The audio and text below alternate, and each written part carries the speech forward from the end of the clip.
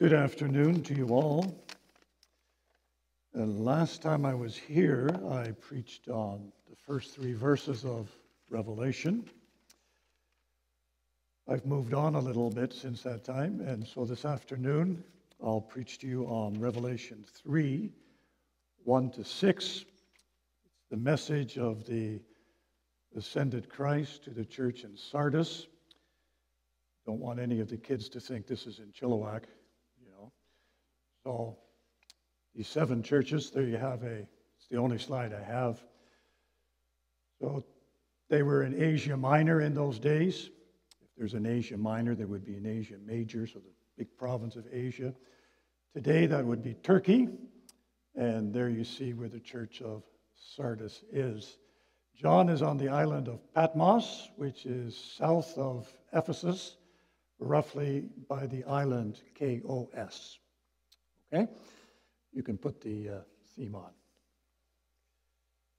Just to get the background, I'll read to you from Revelation 1, verses 9 to 20.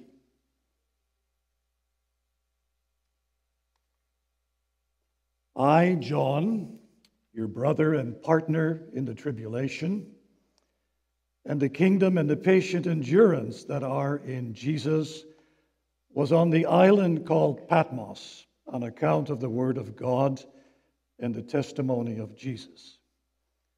I was in the Spirit on the Lord's day, and I heard behind me a loud voice like a trumpet saying, "Write what you see in a book and send it to the 7 churches, to Ephesus and to Smyrna and to Pergamum and to Thyatira and to Sardis and to Philadelphia and to Laodicea."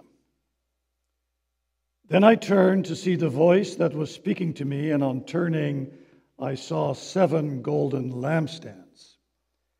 And in the midst of the lampstands, one like a son of man, clothed with a long robe and with a golden sash around his chest. The hairs of his head were white, like white wool, like snow. His eyes were like a flame of fire. His feet were like burnished bronze, refined in a furnace. And his voice was like the roar of many waters. In his right hand he held 7 stars. From his mouth came a sharp 2-edged sword, and his face was like the sun shining in full strength. When I saw him, I fell at his feet as though dead. But he laid his right hand on me, saying, "Fear not, I am the first and the last and the living one. I died, and behold, I am alive forevermore. And I have the keys of death and Hades. Write therefore the things that you have seen, those that are, and those that are to take place after this. As for the mystery of the 7 stars that you saw in my right hand, and the 7 golden lampstands, the 7 stars are the angels of the 7 churches, and the 7 lampstands are the 7 churches." We go to chapter 3, the verses 1 to 6. "And to the angel of the church in Sardis write, the words of him who has the 7 spirits of God and the 7 stars. I know your works. You have the reputation or the name of being alive, but you are dead. Wake up and strengthen what remains and is about to die. For I have not found your works complete in the sight of my God. Remember then what you have received and heard. Keep it and repent. If you will not wake up, I will come like a thief, and you will not know at what hour I will come against you. Yet you still have a few names in Sardis, people who have not soiled their garments, and they will walk with me in white, for they are worthy. The one who conquers will be clothed thus in white garments, and I will never blot his name out of the book of life. I will confess his name before my Father and before his angels. He who has an ear, let him hear what the Spirit says to the churches. Plural. So the message of this afternoon is not just to Sardis, it is to all the 7 churches. They read each other's mail, so to speak. And 7 being the number of fullness or perfection, this message is for all the churches in the first century and for all the churches throughout the ages. It is also for the church of Pathway. The summary of the sermon is, as God's missional church, we need to be alive in the Spirit. Brothers and sisters in our Lord Jesus Christ, it is such a beautiful privilege to be a missional Christian. And when I use the word missional church and missional Christian, I'm actually saying the same thing twice. Because a Christian, by his very nature, is missional. And a church, by its very nature, is missional. So I shouldn't really have to say a missional church or a missional Christian. I do it anyway, even though from an English language point of view, it's tautologous or something like that. It's that way. I still say that because we don't tend to think enough that way, that being a Christian is, by definition, missional. And a church is, by definition, missional. So it's such a beautiful privilege to be a missional Christian. And taking my cue from what a Christian is, from Lord's Day 12, question and answer 32, I'm going to say that a Christian is someone who shares in the anointing of Christ.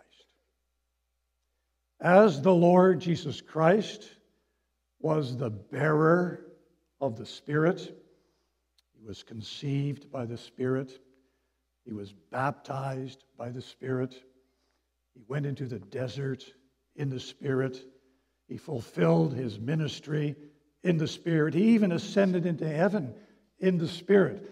As the Lord Jesus Christ was the bearer of the Spirit, so a Christian, because she shares in the anointing of the Lord Jesus Christ, is also a bearer of the Spirit of the Lord Jesus. And as such, we Christians, we continue the anointed presence of Jesus in this world. As a Christian, you are the eyes of Jesus. You are the ears of Jesus. You are the mouth of Jesus. You are the hands of the Lord Jesus Christ. You are the feet of the Lord Jesus Christ. Being a Christian, a bearer of the Spirit, entails being alive in the Spirit of the Lord Jesus Christ. And what is true for being a missional Christian is also true for being a missional church. The church as a body is also the bearer of the Spirit of the Lord Jesus Christ. In fact, the church is the body of the Lord Jesus Christ here on this earth. Jesus' physical body is in heaven, but his spiritual body is here on this earth. And I know that's a metaphor, the body, but there's something literal about it. This local congregation is a manifestation actually a physical manifestation of the spiritual body of the Lord Jesus Christ. And as such, you as members of this congregation, you look at others with the eyes of Jesus. You look at them with compassion, like Jesus did. You listen to others with the ears of Jesus. You speak into the lives of others with the mouth of Jesus, also calling them to repentance if they need to be called to repentance. You give with your hands to Archway or other needy causes with the hands of Jesus. And you go to places and you go to people like Jesus would go to people, continuing the anointed presence of Jesus in Abbotsford, in this world, being united to the Lord Jesus Christ through the bond of the Holy Spirit. As the Holy Spirit generates, Christian life is a generated life. As the Holy Spirit generates the act of obedience, the beauty of the act of obedience of the Lord Jesus Christ in your life. Now here's the question. If others were to evaluate your life as a Christian and your life as a local congregation, what would they say? Would they say that Pathway is alive in the Spirit of Christ? Or would they say something else? And here's an even more deeper question. If the Lord Jesus Christ, the Son of Man, who has eyes like a flaming fire, who can look right into every nook and cranny of our lives and of our soul, if this Lord Jesus Christ were to evaluate your life as a Christian and your life as a Christian congregation, as families, as marriages, as brothers and sisters who engage in the communion of saints together, what would the Lord Jesus Christ say? Would he say that you are alive in the Spirit, or would he say something else? Our text of this afternoon tells us that it is of utmost importance to be alive in the Spirit. It's written to the church in Sardis. And it's also written to us, as I mentioned. Now, for the younger ones among us, if I were to mention the town of Lytton, right? Lytton in BC, what would come to your mind? This town was what? Once burned completely to the ground, right? June 30. 2021. People at that time, if you heard the name Sardis mentioned, they would also think of something. Sardis was located on a high hill, some 1,500 feet high, and the hill had perpendicular walls on three sides. You couldn't scale those walls. And the other side was a very steep side. So the city of Sardis throughout the ages was very complacent and imagined itself to be safe and secure. Sometimes they were asleep at the wheel. And one night when they were asleep at the wheel, the Persians came and they conquered the city. You mentioned Lytton, you know what happened. You mentioned Sardis, people at that time knew what happened as well. the Lord Jesus Christ writes his letter to this church. It's a lampstand. Now, you wondered why I took this, but I knew I needed it. It's a lampstand. You know the Jewish menorah, the lampstand in the temple and the tabernacle. One stand, 7 arms. So there's one in the middle, and then there's 3 arms that branch out like that. 7 of these things. The church is a lampstand. And I think it tells us something about the church.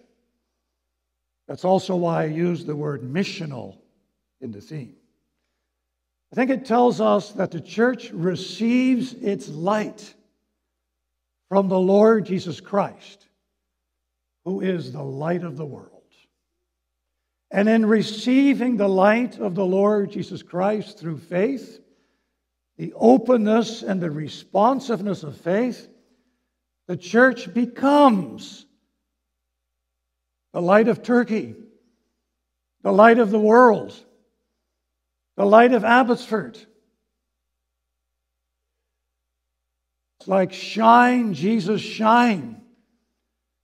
Fill this world or this land with the Father's glory.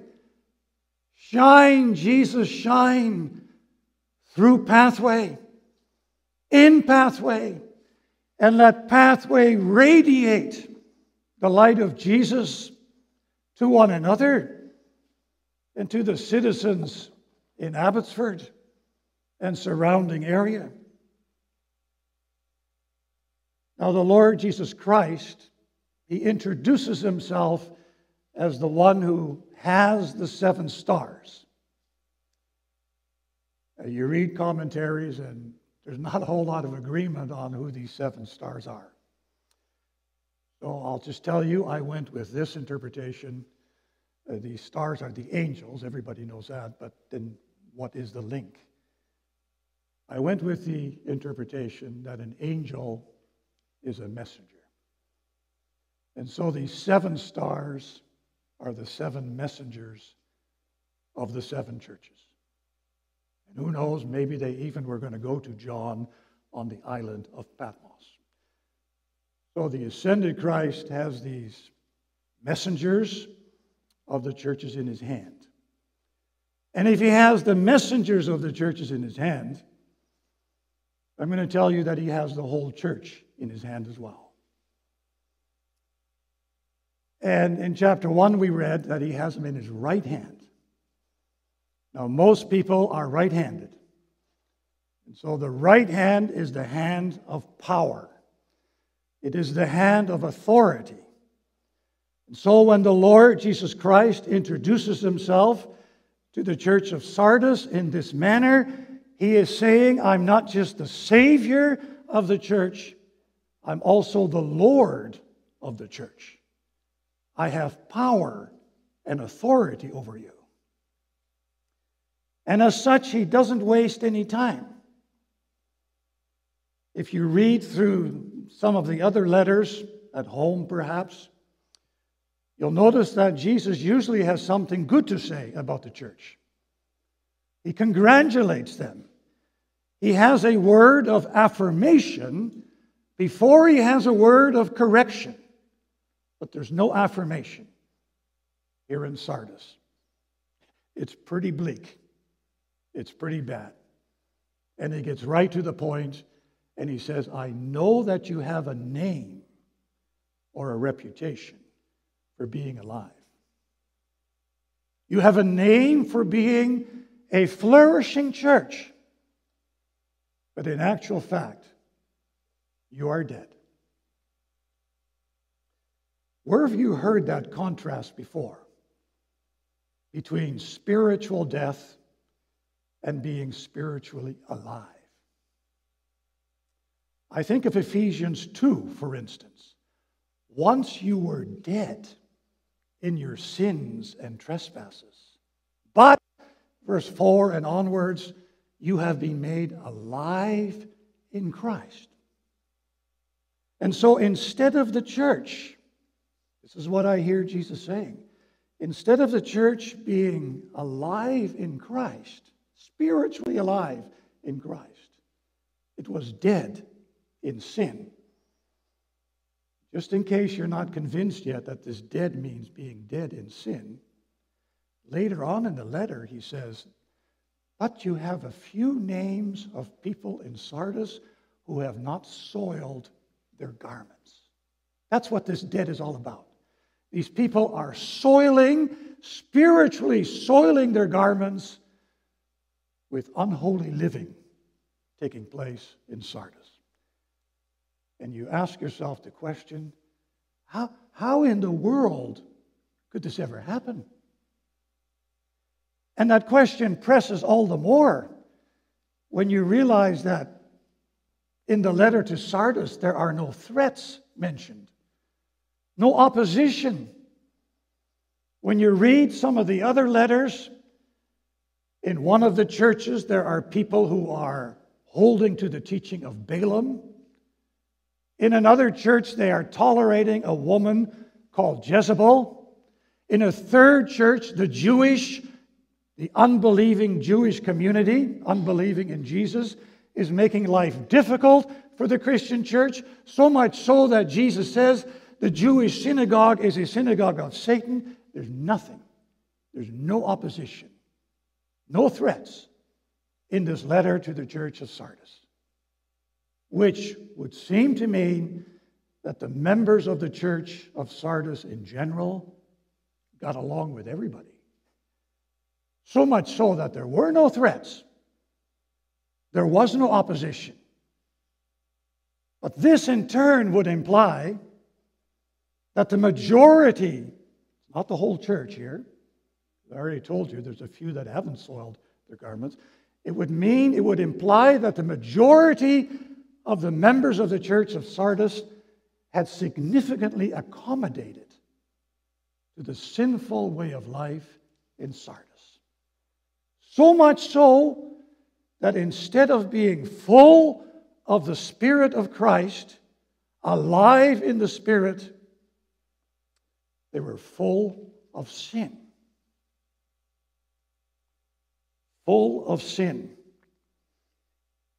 As someone once said, it would seem that life in the congregation of Sardis would probably be that people were going through the motions of Christianity. Nominal Christianity, as someone once said. Having the name of being a Christian, having the name or the reputation of being alive, but missing the power of the Holy Spirit. It's a far cry of the beautiful privilege of being the body of Christ, representing Christ in the city of Sardis, in the city of Abbotsford, representing with a hyphen between re and presenting, making Christ present again through your words, through your lifestyle, in your surroundings. Far cry, having a name, but not the power. Well, to this church, the glorified Lord Jesus Christ simply says, you got to wake up. And if your church is in the city of Sardis, and you know the history of Sardis, just like we know the history of Lytton, and Jesus says you got to wake up, these people would immediately understand what that meant. We need to be on guard. We need to be vigilant. Wake up, says Jesus, and strengthen what remains. See, there you already have a clue that not everybody is dead. Dead in sin, full of sin in Sardis. There are some people who are almost dead, spiritually dead. I think I read somewhere, someone said they were like on life support, spiritual life support. Their works are way below par, but they're not quite dead yet. Strengthen what remains. and admonish them.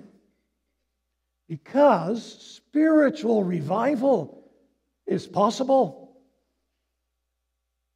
Did you notice how the ascended Christ introduced himself in addition to having the 7 stars, the 7 angels, the 7 messengers of the churches? What did he also say? I have the what? The 7 spirits of God. Now there's only one Holy Spirit. So the 7 spirits of God is the fullness, the perfection of the work of the Holy Spirit. And Jesus has that. If you remember Acts 2 on the day of Pentecost, and all of that commotion there with the outpouring of the Holy Spirit, and people asking, what does this all mean? And then Peter delivers a beautiful Christ-centered sermon. And near the end of the sermon, he says, this Jesus, he ascended into heaven, and being enthroned at the right hand of the Father, he received from the Father the promise of the Holy Spirit. Jesus, together with the Father, pour out the Spirit. And so when Jesus says, I have the 7 spirits, you need to kind of hear Acts 2 behind that. Spiritual revival is possible. And how's the Holy Spirit going to bring about this spiritual awakening? Hopefully it would happen. How's he going to do that? Now, according to our text, he's going to use 3 means. He's going to use the means of remembering, the means of keeping, and the means of repentance. First of all, remembering. Why would, or how can the faculty of remembering be a means that the Holy Spirit uses to arouse people out of their spiritual deadness or their spiritual slumber? The metaphors kind of overlap. You're either asleep or you're dead, but they both refer to the same thing. Well, the children will remember that when your parents tell you to do something and you don't do it, and they ask you, why didn't you do it? You may say to them, I forgot. And in saying that you forgot, you're actually saying how important remembering is, because if you would have remembered, you would have done it. See, memory has the potential to reorient our loves, our desires, our behavior. You see the same thing in relationships. Relationships can be very beautiful in the beginning. And then over time, these relationships can become a little deflated, can maybe even turn sour. And then they come into your study and they don't get along all that well. And you may just kind of ask, how was it in the beginning? And the beginning was really good, was very good. And then you can say to the couple, why don't you focus on that beginning and see if you can recapture the beauty of that beginning. See, remembering, the faculty of remembering has that power to reorient your life in a very positive direction. Relationally, kids with their parents, and also in the church, where the church is in a spiritual slumber. And Jesus says, remember what you have received and what you have heard. Remember the gospel when you received it and when you heard it. The privilege of being a missional Christian. The privilege of being a missional congregation. The body of the Lord Jesus Christ in the city. Representing the Lord Jesus Christ to one another and to a watching world. Remember that. and allow that remembering to reorient, to redirect your life into a positive direction. And keep what you have received and heard. Live in the Spirit. Keep in step with the Spirit. Sow to the Spirit. Be alive in the Spirit. Don't resist Him by dirtying your clothing, spiritually dirtying your garments. Don't quench Him. Don't grieve the Holy Spirit. Keep what you remember. Keep when that reorienting takes place. Hang on to that. This will mean repentance. Always two prongs to repentance. There's a mental thing and there's a behavioral thing. You need to change your mind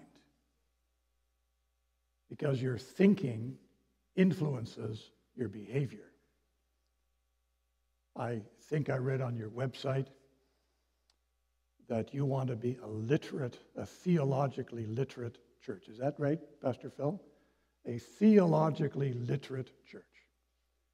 And that's one of the reasons why you have the book table. Because the church believes, or the leadership believes, that your thinking, how you theologically think, influences how you live your life. Plus, of course, you have to have something to share with the people when they ask you a question. So repentance, you got to change your thinking about this soiling your garments, this significant accommodation with the unholy living in Sardis,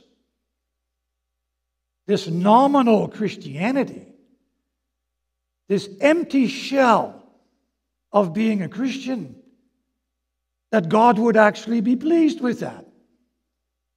You need to change your mind about that. And you need to change your behavior. Be a lampstand. Be responsive to the promptings of the Holy Spirit. With a spirit of openness, receive the light of the Lord Jesus Christ. And be one of His lampstands here on this earth, in the city of Sardis, in the city of Abbotsford. And if you're not going to do that, if you're not going to be responsive to the work of the Holy Spirit, and I'm talking from a human perspective, of course, if you're not going to wake up, I will come like a thief in the night. Again, the Lytton story, the Sardis story. The Persians came like a thief in the night in judgment upon the city of Sardis. Likewise, the glorified Lord Jesus Christ will come like a thief in the night in judgment. Wake up, or else that's going to happen. And then Jesus says, but there are some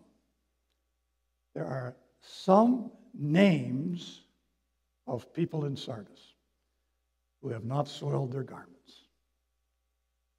It's easy to read over this, but you need to hear this in the background, where Jesus says in John 10, I am the good shepherd, and I know my sheep by name. So there you got the church of Sardis. It wouldn't have been a big church. These are house churches, 20, 30 people maybe. If there's 2 or 3 locations, you might have 90, 100 people. And the majority is dead in sin, in a spiritual slumber. There's some on life support. And then you have the smaller group, a few names who have not soiled their garments. Jesus knows you by name. Of course He knows you by name. Because you were baptized into the name of the Father and the Son and the Holy Spirit. He knows you by name. and he will acknowledge you before his heavenly Father and before the holy angels. Can you imagine how beautiful that will be? You've faithfully been a bearer of the Spirit. You are worthy. You are worthy to enter into the kingdom of heaven, prepared for you from before the foundation of the world. Worthy not in yourself, but worthy because of what the Lord Jesus Christ has done in you with his Holy Spirit. And they will be clothed in white. Now, if you know a little bit more about the history of that time, and actually I don't know a whole lot about the history of that time, I just read this in books, and then I can tell you what the history of that time is. But if the Roman army would come back victoriously from a battle, the Roman citizens would often, this is in Rome, the Roman citizens would often wear white garments, and they would join the victory parade. And if people in those days were familiar with that custom, and now the glorified Jesus said, they will be clothed in white garments, I think they might have thought about that. And so when Jesus returns, those few names, those few people who have not soiled their garments will join the victory parade of the Lord Jesus Christ. And their names will not be blotted out of the book of life. In the Old Testament, you can read that the names of the citizens of Jerusalem were written in a register, in a book. And it was a custom in the Greco-Roman world of that time that cities also had these registers, these books with the names of the people that lived in the city.